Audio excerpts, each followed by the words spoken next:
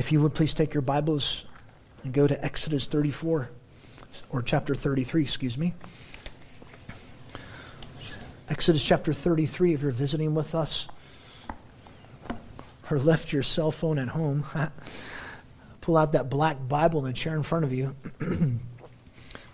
Start in the beginning, Genesis, then Exodus. Go to page 66. Page 66. I think it's down at the bottom. You'll see Exodus chapter 33. We're going to start reading verse 12.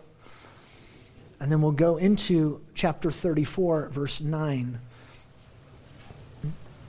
This, I believe, is actually the crux of not just Exodus, but is actually the foundational, if not the foundational pillar within the Old Testament, is this spoken word to Moses when Yahweh appeared to him. Exodus 33, starting in verse 12, and I'll read to chapter 34, verse 9. Then Moses said to Yahweh, "Look, you say to me, bring up this people, but you yourself have not let me know who you will send with me. Moreover, you've said, I have known you by name, and you've also found favor in my sight. So therefore I pray, if I found favor in your sight, let me know your ways, that I may know you. So I may find favor in your sight. Consider too, that this nation is your people." Verse 14. And Yahweh said, "My presence shall go with you, and I will give you rest." And Moses said to him, "If your presence does not go, don't lead us up from here, for how then can it be known that I found favor in your sight, I and your people? Is it not by you going with us, so that I and your people may be distinguished from all the people who are upon the face of the earth?" 17. And Yahweh said to Moses, "I will also do this thing of which you've spoken. For you found favor in my sight, and I've known you by name." And Moses said, "I pray, show me your glory." And he said, "I myself will make all my wonderful benefits pass before you, and will proclaim the name of the Lord before you. And I will be gracious to whom I will be gracious, and will show compassion on whom I will show compassion." But he said, "You cannot see my face, for no man can see me and live." Then Yahweh said, "Behold, there is a place by me, and you shall stand on the rock. And it will come about, so while my glory is passing by, that I will put you in the cleft of the rock and cover you with my hand until I've passed by. And I'll take my hand away, and you shall see my back and my face, but my face shall not be seen." Chapter 34. And Yahweh said to Moses, "Cut out for yourself 2 stone tablets like the former ones, and I will write on the tablets the words that were on the former tablets which you shattered. So be ready by morning, and come up in the morning to Mount Sinai, and present yourself there to me on top of the mountain. And no man is to come up with you, nor let any man be seen anywhere on the mountain. Even the flocks and the herds may not graze in front of that mountain." So he cut out 2 stone tablets like the former ones, and Moses rose up early in the morning and went up to Mount Sinai, as Yahweh had commanded him. And he took 2 stone tablets in his hand, and the Lord descended in a cloud and stood there with him as he called upon the name of Yahweh. Then Yahweh passed by in front of him and proclaimed, "Yahweh, Yahweh, compassionate and gracious God, slow to anger, rich in steadfast love and faithfulness, who keeps steadfast love for thousands, who forgives iniquity, transgression, and sin, yet he will by no means grant absolute amnesty, bringing the iniquity of fathers on the children and on the grandchildren to the 3rd and 4th generations." And verse 8, and Moses made haste to bow low toward the earth and worshiped, and he said, "If now I found favor in your sight, O Lord, I pray, let the Lord go along in our midst, even though this people is so stiff-necked. And please pardon our iniquity and our sin, and take us as your own possession."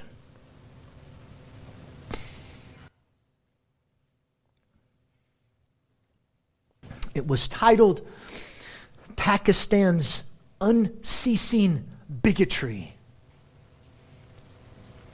A judge, Judge Siddiqu, he made a judgment.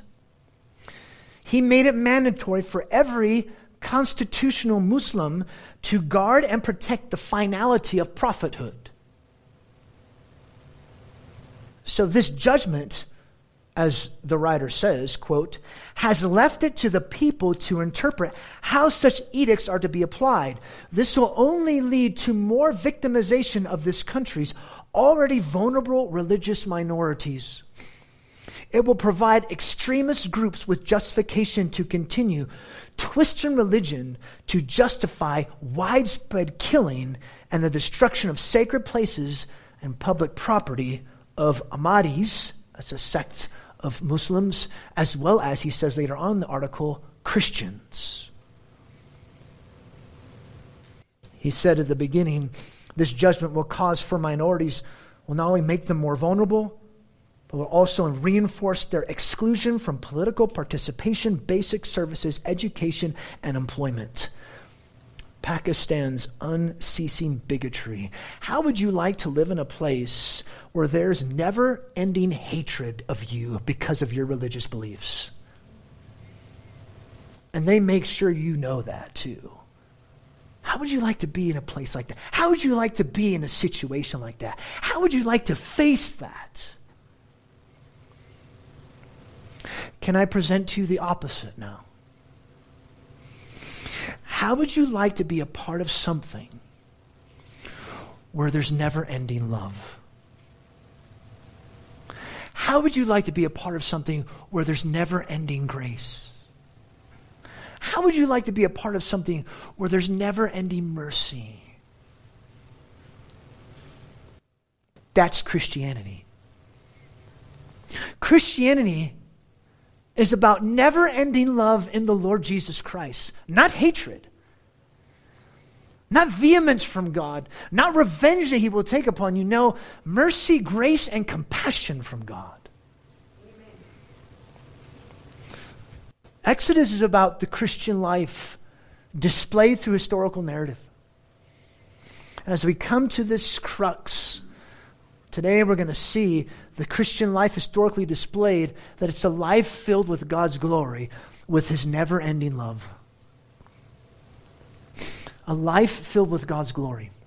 That's the Christian life. You need to reprogram your minds. Reprogram what you're thinking. Because our identity in Christ has changed. A life filled with God's glory or his never-ending love. Statements for you. When we repent and look to Christ, remember last week? Repent and look to Christ. The Father promises his unceasing, never-ending, gracious, merciful love in his eternal Son. And this merciful, gracious love is the greatest display of his glory. You want to see the glory of God? Jesus. You want to see the glory of Christ? You want to see that's his love. Because of Jesus Christ, our Savior, we have God's never-ending presence through his love, mercy, and grace. There's no need to fear, to have guilt, shame, or doubt. Trust his word. Trust his love. And this changes things. It changes things in reference to our identity in Christ. This is who I am in the Lord Jesus Christ. He loves me in Christ. And it changes our motivation on how we treat each other, because as God has shown me grace and mercy, I show that same towards others. And then I proclaim this grace and mercy to sinners just like me. This is what it does. This is how the grace and mercy of God changes us. Because of the Lord Jesus Christ interceding for us, just like Moses does here, we can be fully assured that God is with us, granting us his inexhaustible, infinite, forgiving grace, compassion, and love. I mean, here you see the great themes of Christianity. Here in the book of Exodus, you see first slavery, right? Enslavement. You see that taking place. And then you see redemption. God redeems, He delivers us. You see the covenant that's made. Idolatry comes into play, our sin. And then you see His discipline. Last week we saw repentance. And then His promise of His never-ending presence, love, grace, and mercy. All the way, we're starting all the way back in Exodus chapter 1, all the way coming to here, Exodus chapter 33 and 34.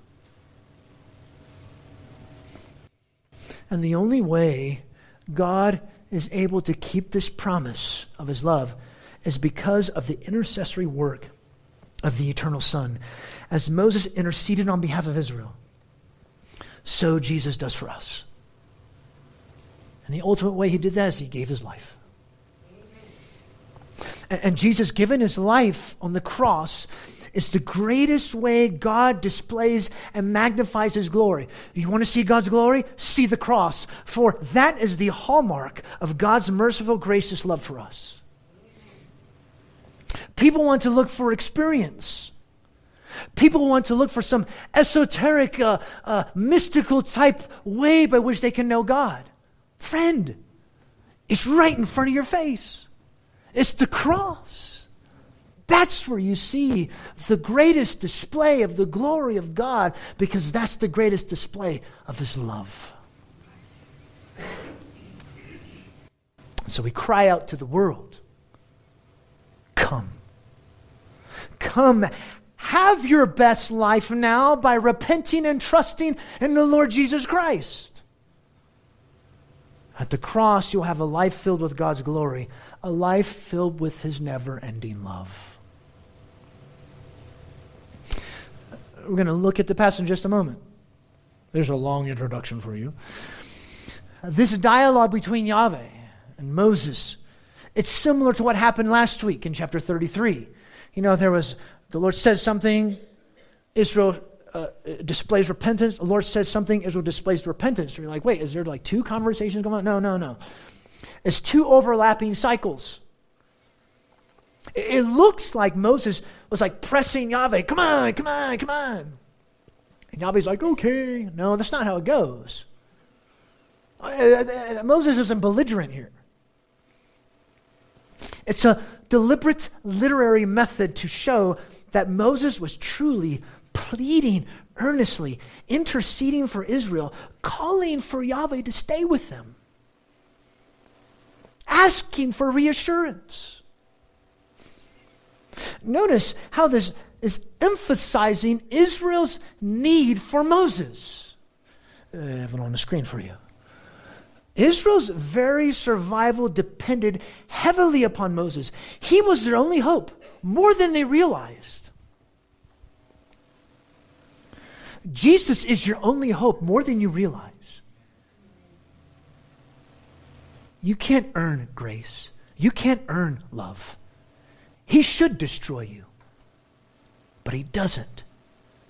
When you are united to Christ, there's nothing but love that comes. And this is so vital for us to see. As Moses is interceding for Israel, he's the glorious picture of Christ, Jesus. He's asking Yahweh to give him more solid assurance that Yahweh would be with them. He was pleading for mercy according to the nature of God. So, that being said, here's your points, right? Okay, let's go through this. First, our intercessor asks, he starts asking. What is he asking? 3 parts. First, I need your reassurance. Our intercessor, that's connecting us with Moses and with really Jesus. I need your reassurance. You see that in verse 12 and 13 of chapter 33. Moses said to Yahweh, see or look. You brought me, you say to me, bring up this people, but you haven't even told me, who is this person going to send with me? Moses brings two claims to Yahweh. This is the first one. First, Yahweh, okay, you say you trusted me to make me Israel's leader. You receive me, and so now I also receive your favor. And yet, you're withholding information from me. Who is this angel?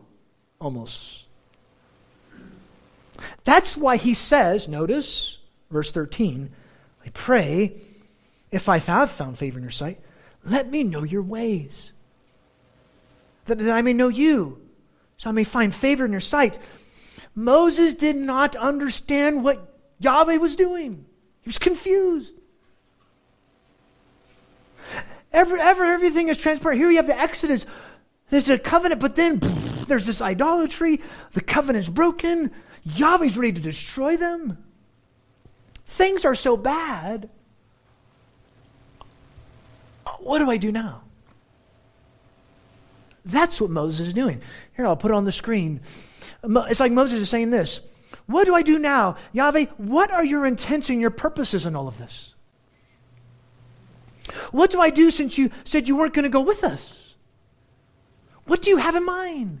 What are your plans? I don't know. I need your reassurance. Which leads to the second one.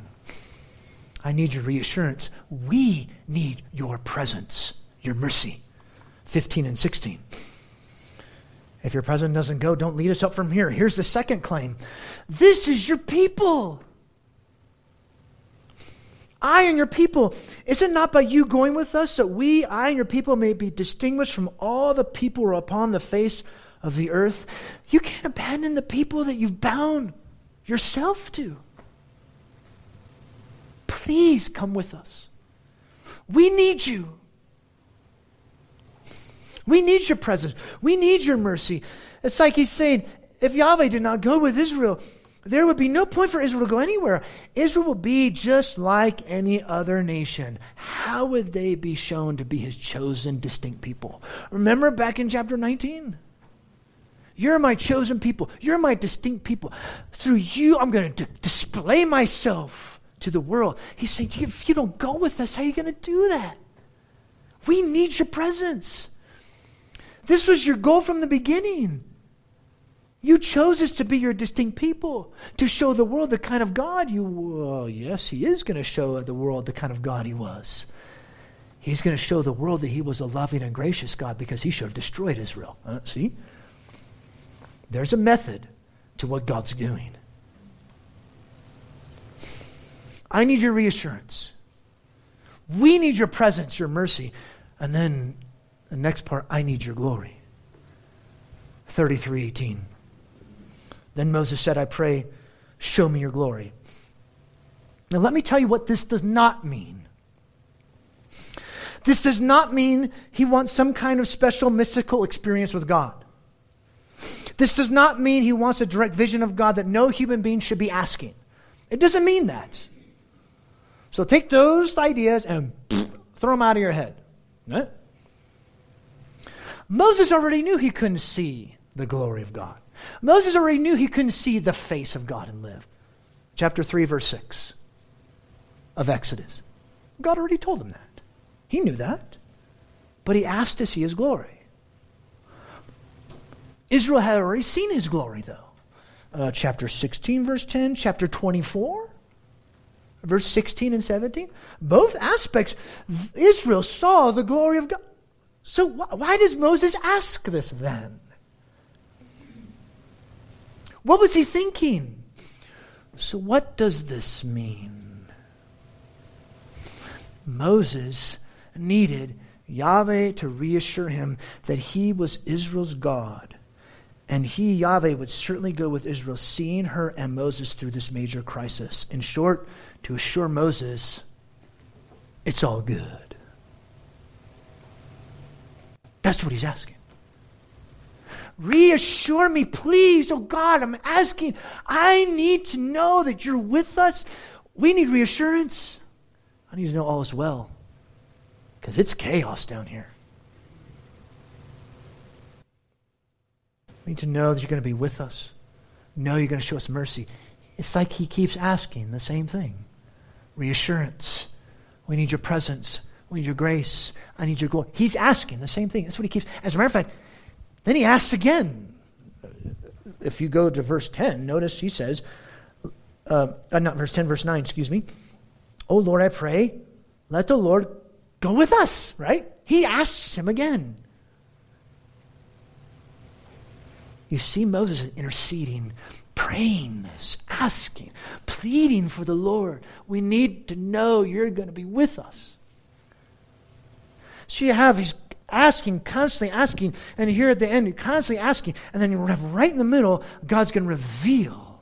He's going to respond. This leads us to the next point. Our God responds. The first response, I promise my presence. 33:14. And then 33, verse 17. And he said, my presence shall go with you. I will give you my rest.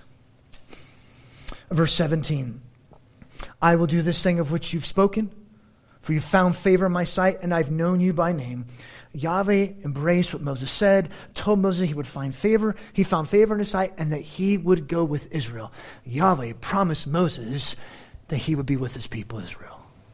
I promise my presence, but then he goes farther than that. I promise you my glory. I'll promise you my love. So see, Moses says, show me your glory. And it's like God says this, I'm going to do better than that. I'm going to show you all my wonderful benefits. So Moses was asking for reassurance, and God says, I'm going to give you even more than that. That's when he says, notice verse 19. And he said, I myself will make all my goodness or my wonderful benefits pass before you. I'll do better than that. I'll show you all my wonderful benefits. And will proclaim the name of Yahweh before you. So we're going to take those different parts one at a time.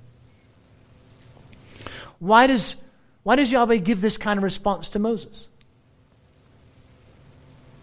To give Moses more than what he asked. In other words, to give Moses a greater reassurance that he, Yahweh God, would be with him and them, Yahweh gave Moses a more profound understanding of his awesome character. His very presence would be a display of his great nature, of his great love.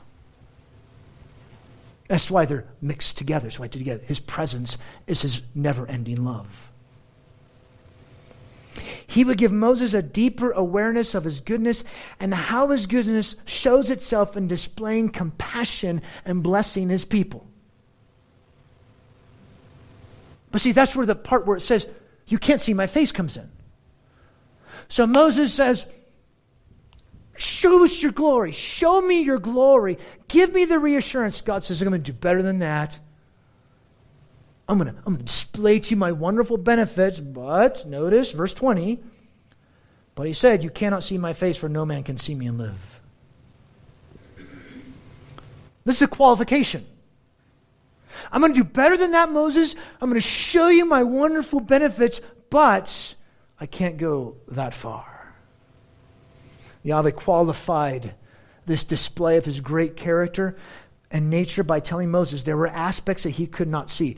And by the way, Moses wasn't asking to see the face of God. Some people think this. Some people have said, Moses is asking to see the face of God. No, he's not asking that. He wasn't asking that at all.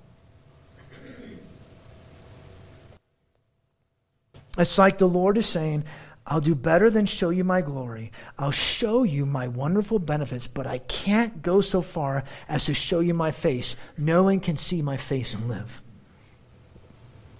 But you'll hear my awesomeness. You're going to hear it. I'm going to display it. Because Moses would only see God's back. We're going to talk about that more in just a moment, but he's only going to see God's back. Well, the problem is we don't know what Moses exactly saw, do we? We're not told that. But what we do know is what Yahweh emphasized for Moses, words describing his nature and character. In other words, Seeing Yahweh was not wrapped up in some esoteric experience. Instead, Yahweh would proclaim, notice he says, his name. And verse 19, and will proclaim the name of Yahweh before you. And that these words would be descriptions of his wonderful benefits. So what is it? What is Yahweh like? What's God like? Look to these benefits. This is what God's like. Plus, to know God is to know his wonderful benefits. The focus is not upon Moses actually seeing something. The focus is upon the wonderful nature and character of God. The focus is upon his goodness. That's the focus. Notice the next part there in verse 19. I'll proclaim the name of Yahweh before you, and I'll be gracious. To whom I will be gracious, and will show compassion on whom I will show compassion. This communicates to us two aspects of Yahweh. First, he is sovereign to whom he shows compassion. So I'm going to display my goodness, my wonderful benefits, but you need to know something, Moses. I'm not obligated to give you anything. God is not under obligation to show mercy, grace, and love. He doesn't need to do that. Or else it's not grace. He doesn't have to do anything. He chooses to show grace. God simply chooses to show grace. So that's the first aspect. But there's something else too. Oh, by the way, he chooses to show grace for his glory. So in other words, God's going to be most glorified when he shows this much grace. That's how it works, according to his glory. Second aspect, he decided to show abundant compassion toward his own people, particularly Israel, who had just committed idolatry a couple days ago. He will indeed show favor and grace to Israel, just as Moses asked. God decided to choose Israel to receive his compassion. He's sovereign in that. Israel certainly didn't deserve it, and neither do we. I mean, think about it. For God to actually save anyone is amazing love and mercy. He would be totally just and right to destroy us. Friends, this is where we come to grips with sovereign election. You did nothing to merit his love. God decided to save you. You didn't choose God. He chose you. That's why you believe. God chooses, and the response is belief. You understand it. You see this. God's sovereign. He's not obligated to give you anything. He doesn't have to.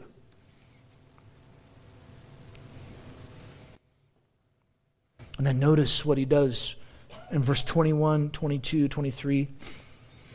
Yahweh said, behold, there's a place. You shall stand on the rock. My glory is passing by. I'll put you in the cleft of the rock and cover you with my hand until I pass by. I'll take my hand away. You'll see my back. Notice the anthropomorphic language. Anthropomorphic means human attributes given to God. Hand, back, face. God doesn't have hands. He doesn't have a back. He doesn't have a face. Because he's spirit. So what did he see? I don't know. Nobody knows because we're not told. He saw, it could be the pre-incarnate Christ, but we're not told that. We don't know. But what's the point? God's wonderful benefits are so great that no one can withstand the full impact and live. The full impact of what? His power? The full impact of what? His might? The full impact of what? His splendor? No, the full impact of his love. You can't take it. the full impact of his grace, you can't take it. Isn't this amazing? You would think it would be the full impact of God's power, right? The full impact of God's splendor. No, it's the full impact of his love. Moses, you can't handle it. As a matter of fact, God shielded Moses, and the rock also somehow shielded Moses from the full power of God's goodness. You know, if there's, John Piper said this, if there's one thing that God loves to show, he loves to show his power. He loves to show his splendor. But he really loves to show his love. He really loves to show mercy and grace.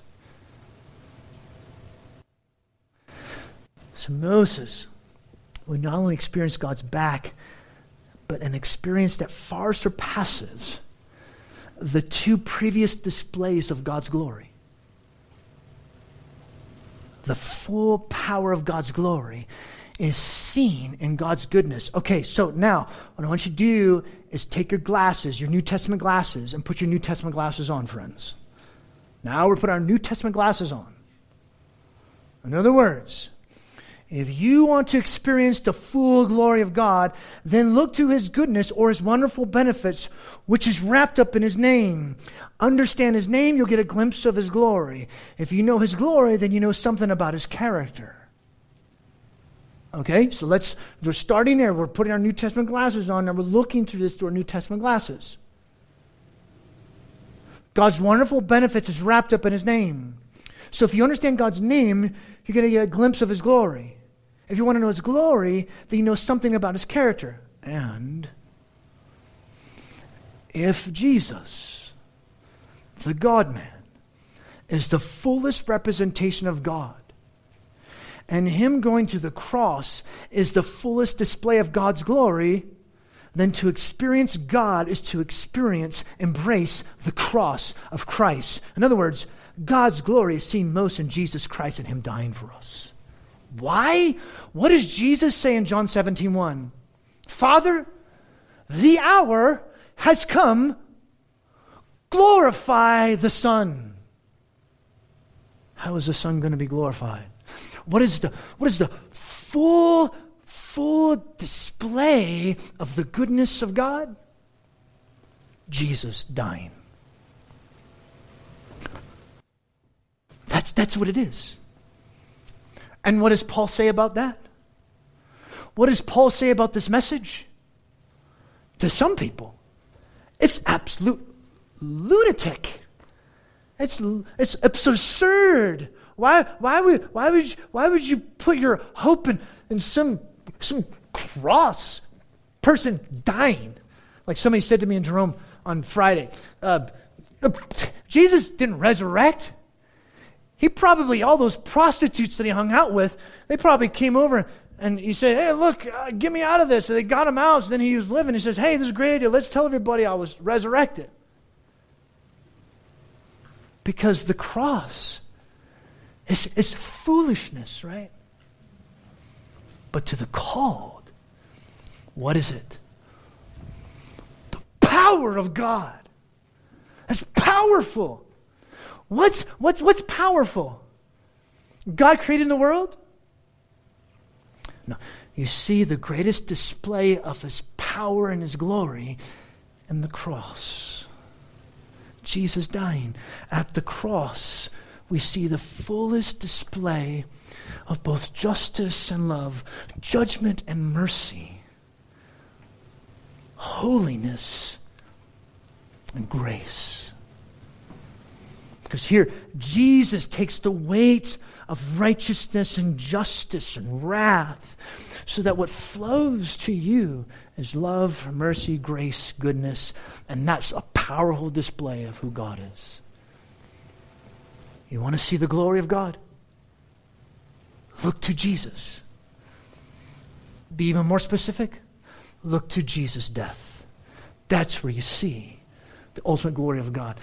This is why this is so important. Because when you put your New Testament glasses on, you go, oh, I see it now. Oh, this is what it was leading up to. Now I understand. So, now to chapter 34, we're actually going to get into blah, blah, blah, blah. Jim, you talk too much. Now we're actually going to get into, in chapter 34, the actual speaking of his name.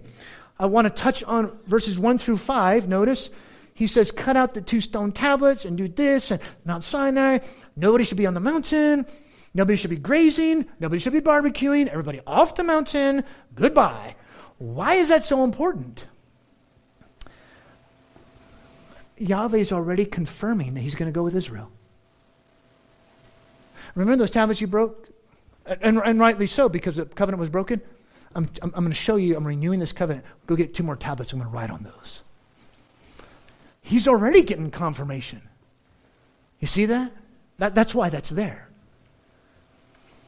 And then he came down there in verse 5. Yahweh descended in the cloud and stood there with him. I love this too. As Moses called out to Yahweh, and Yahweh responds. Verse 6. Yahweh passed by in front of him, and we don't know what he saw, but notice what's emphasized are the words, because the main point is this: Yahweh is loving, gracious, and forgiving. Notice, Yahweh, declaring his name, the compassionate and gracious God. I'm going to take each word. Compassionate, gut level, emotional sympathy, tender-hearted mercy. Gracious, he responds favorably to those who desire mercy, help, and forgiveness. Notice he says slow to anger. He's forbearing. He doesn't just simply retaliate. His immediate response is forbearance.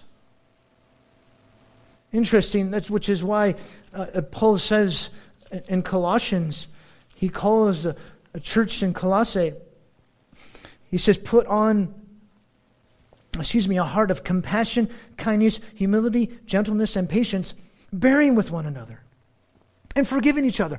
Why? Because that's who our God is. He is compassionate. He's got gut-level, tender-hearted mercy. He likes to respond favorably. He's forbearing. Notice the next part. Rich or abounding in loving kindness or steadfast love. That means he's dependable, solid. He's got integrity.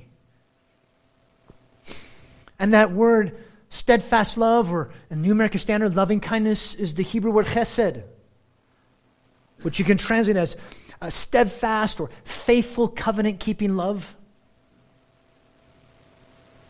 It's undeserving, unmerited favor. So that if you need mercy, you can totally and fully rely upon Yahweh. The next part, keeps or maintains steadfast love for thousands. His grace is inexhaustible. Notice he says, who forgives? Yahweh says, I forgive iniquity, transgression, and sin. Forgives means it's carried away. All manner of immorality, disobedience, foolishness, rebellion, sin. Nothing beyond his power or even his willingness to forgive. Is every kind and shape of sin. God will forgive you. Are you an addict? God will forgive you. Pornography? God will forgive you. Pridefulness? God will forgive you. Deception? God will forgive you. Gossiper? God will forgive you. Slanderer? God forgives. Murderer, God forgives. An abuser, God forgives. Nothing is outside of the scope.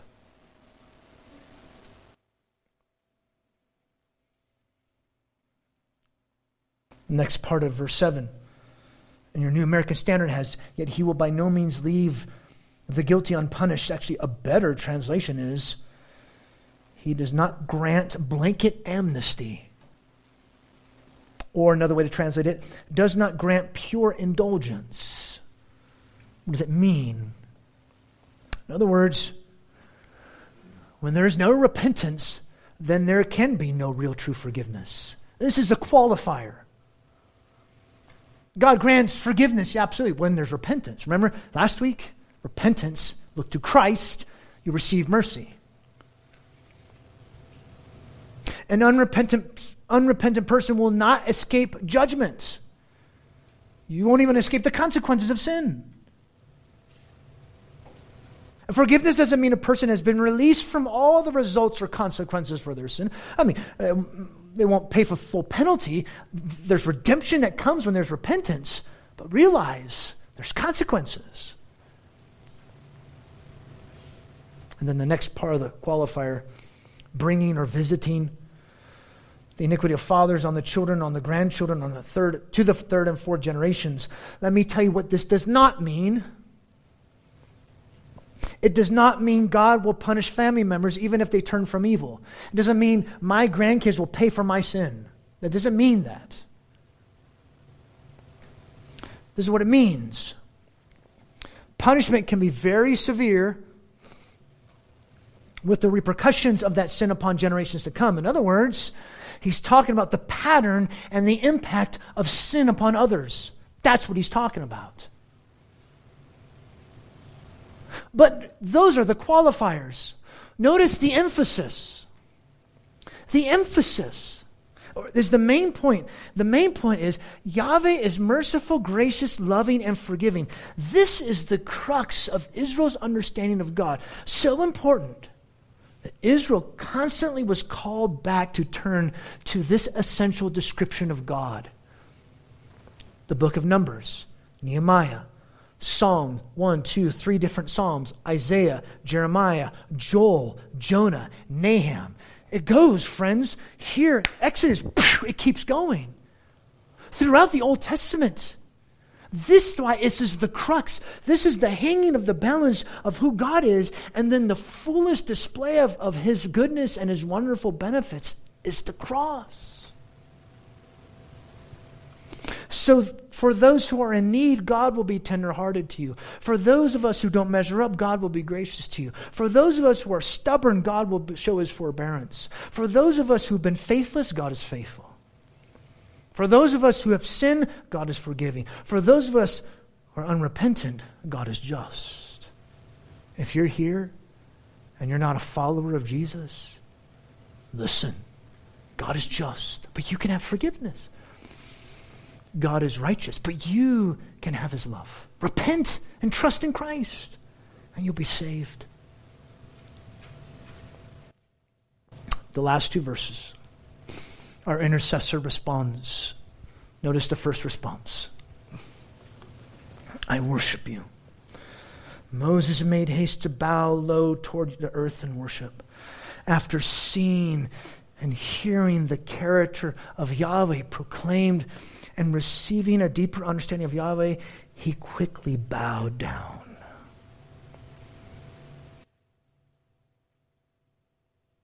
How should we respond when we see the wonderful benefits of God and His character? Bow down and worship. And then he says this, I worship you. We need your presence and we need your mercy. It's not that he doubted it. But he says, if now I found favor in your sight, O Lord, I pray, let the Lord go along in our midst. Even though this people, they're so stiff-necked. Notice, why does he say that? Because he sees the goodness of God and he's like, oh, we are so horrible. Right? When we look at the goodness and grace and mercy of God, it should put a mirror up to you and you go, oh my goodness, I can't believe the life that I live. How could I think that way? How could I say those things? How could I do those things to other people? Now that I clearly see, says Moses, even more about you, and now that I see you and compare you to these stiff-necked, stubborn, rebellious people, holy cow, we need mercy. That's how we should respond. Holy cow, we need your mercy.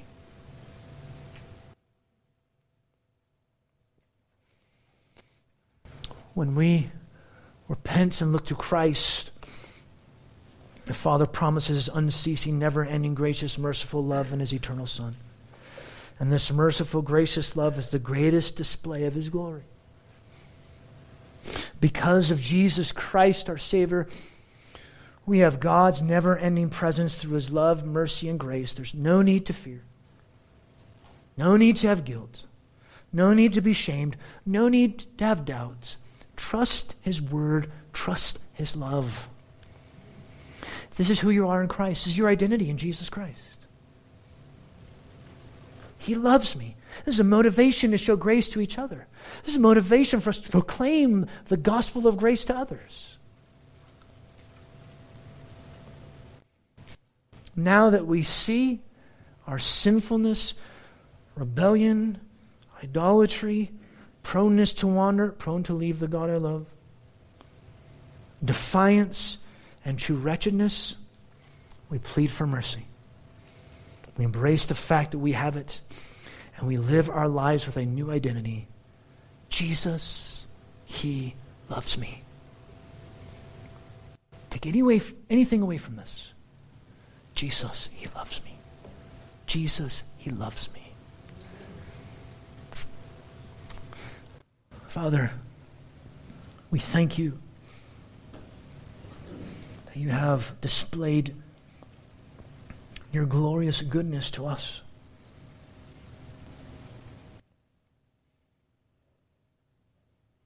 Your glorious goodness in the cross.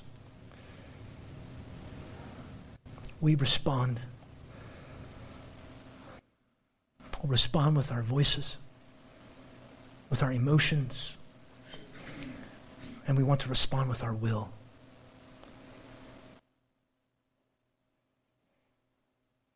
To live with this new identity, to show merciful grace to each other, and to speak this gospel of grace to those that are wretched sinners who don't deserve Your grace. But neither do we. Take some time, please.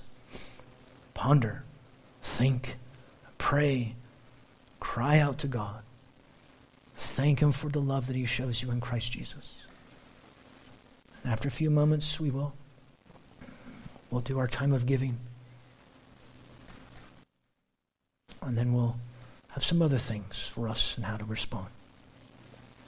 But do that now. Think, ponder.